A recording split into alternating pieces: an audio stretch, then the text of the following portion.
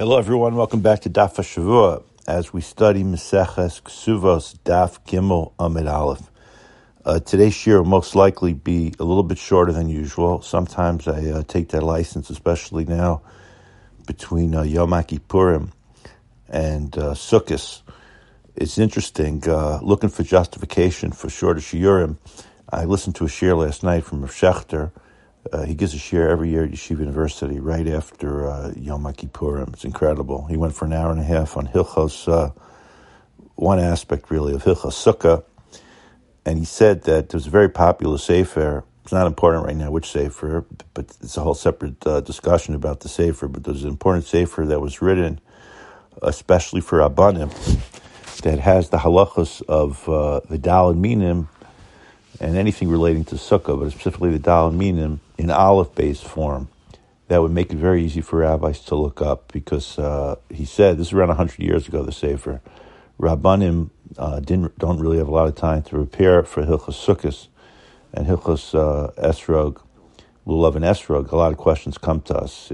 With me, it's mostly dealing with sukkahs and trees and stuff like that, and it's not always so pashut. And there are all these different types of sukkahs today with the walls, with metal.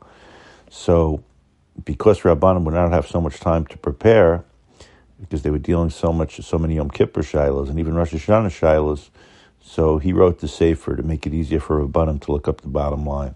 So I felt good about that. Baruch Hashem, I had the chance today to prepare this daf, but we're not going to have time to go into full detail, but hopefully you'll have a chance to learn it well. But I think we'll cover the basics and some very fascinating issues. I want to give my first point is just going to explain something that's been happening already on these two dafim that are very important to understand throughout Ksuvos, and we'll show you some halacha l'maisa from it. Remember last week I pointed out that the whole concept of marriage changed at Sinai, and there was less randomness. Now you have to have formality to it. You have to have kiddushin, and you have to have nisuin. The flip side of it is if there's a divorce, so you have to have gittin. You don't just break up. There's halachic ramifications for it. We also explained that the Chachamim even expanded on this. So the Chachamim, that's where we called which type of kiddushin you should use. You shouldn't do kiddushay b'biyah, but either kesef or shtar. We also spoke about shiduchin. The Chacham said you should have an earlier stage of engagement than we have under the chuppah. So the Chachamim clearly, they keep their hands in marriage and really establish marriage. And it's really happening throughout this Masechta. You see this just in the first two dafim, how concerned the Chachamim were with marriage. That explains what we saw last week as well of Shaktu Chachamim. Shaktu Chachamim was that the Chachamim wanted to make sure that she would have a beautiful wedding, and therefore only on Thursday would the Beis Din be able to be strong enough of a push to answer any problem that he had from the night before. I explained last week, and I want to correct myself, that it could be even a wedding on Tuesday night, because technically that's Wednesday. But I think, after going over it, most of the weddings were during the day. At the wedding at night, you could understand with lights, you'd have more concerns and expenses. But okay, either way, it would be Wednesday or Wednesday night.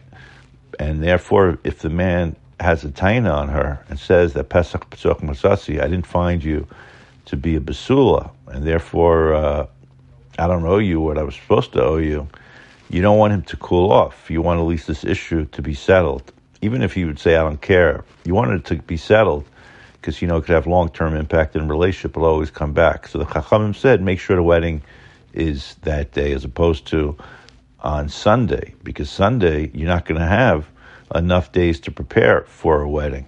So you have to make sure that it's only when the Beis Din is operating the day after, which is Thursday. You could have a Beis Din operating on Monday as well, but then the wedding's not going to be as beautiful. So you see the different issues that the Chachamim are balancing. And this brings us to this week.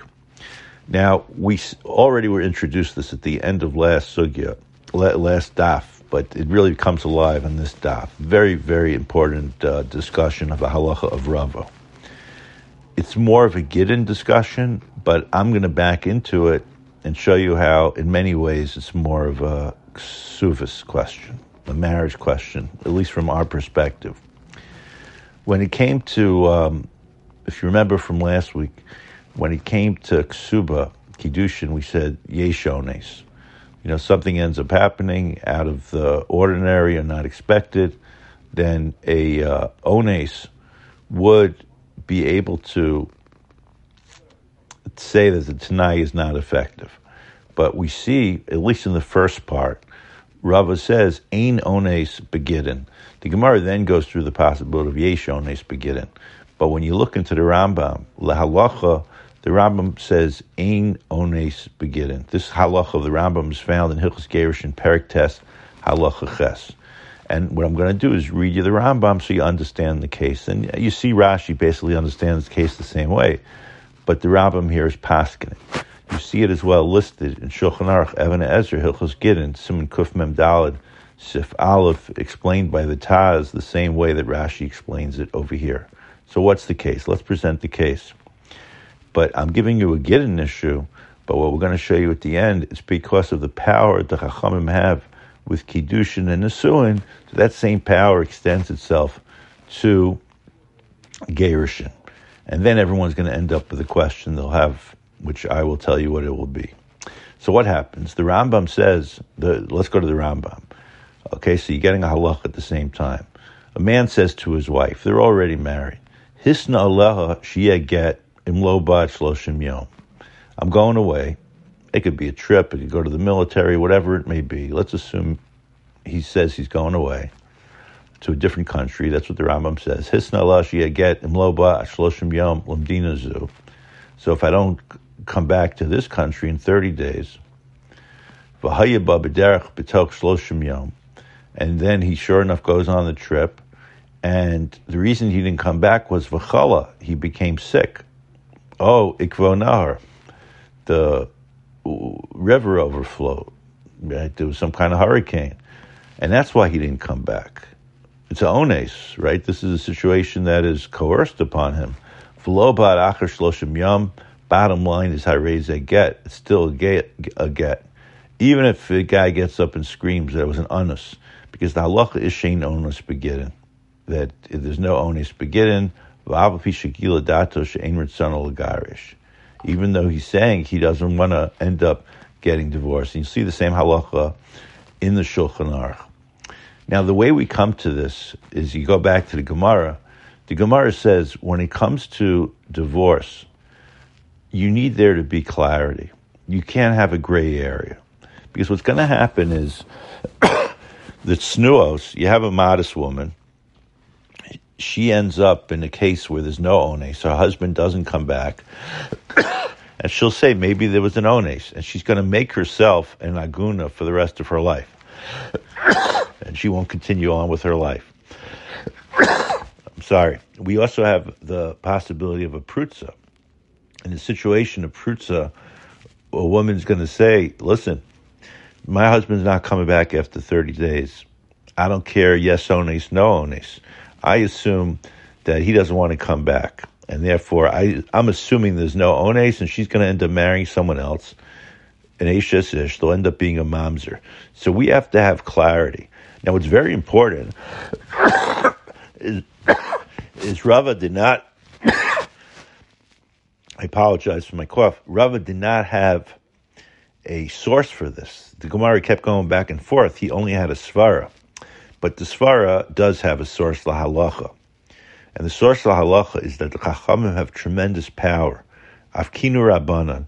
The Chachamim have the power to establish Kiddushin, and they could also uproot it, which would end up leading to divorce.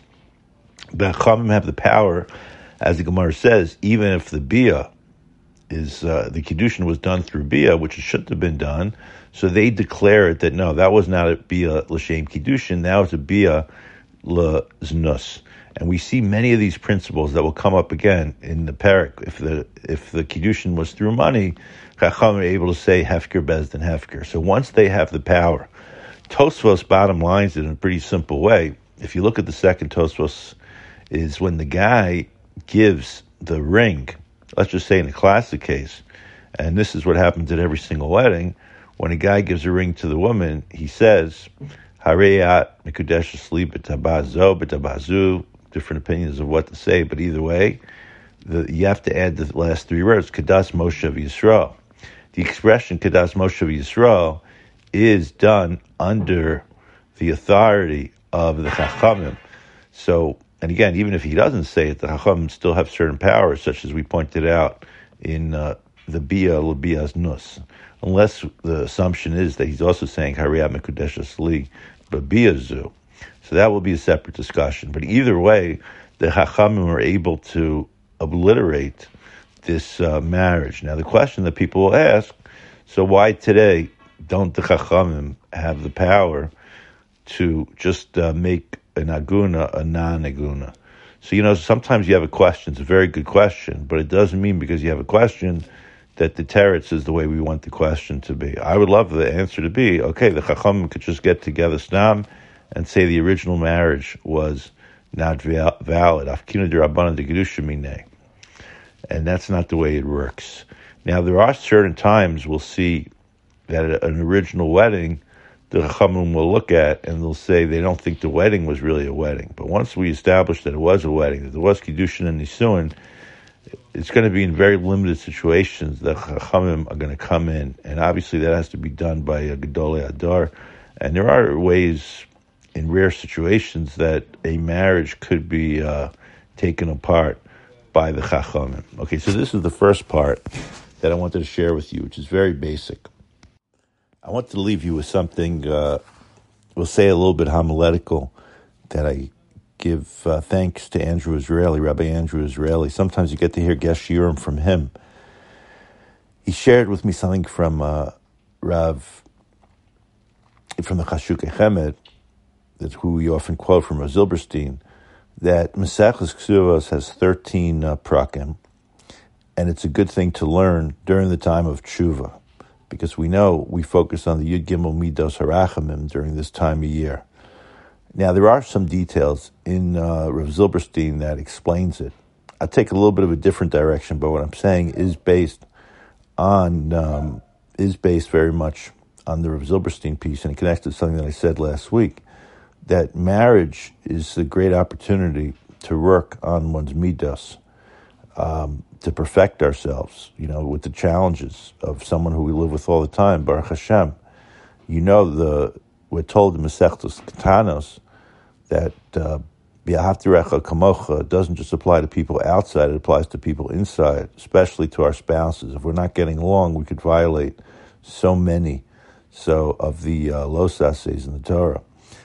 From revenge to nekama, right? Nekama and all these different things that would bring bein adam machavero issues.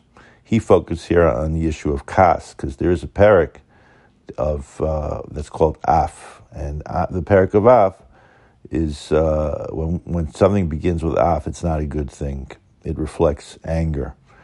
So there's a whole question even why the parak would have that name af. But it's just interesting how he looked at Maseches Ksuvos as, not just as we pointed out, Shas Katan, but always as a way of a person fighting against the Yetzer Hara. And you could see, even in some of the issues that we covered today, how you could tie this into, you don't want quick decisions being made.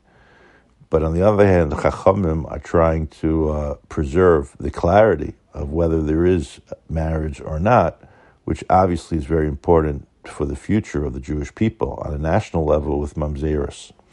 Okay, have a great week of learning, a great Sukkos, and we'll send out a shir during Chol HaMoed.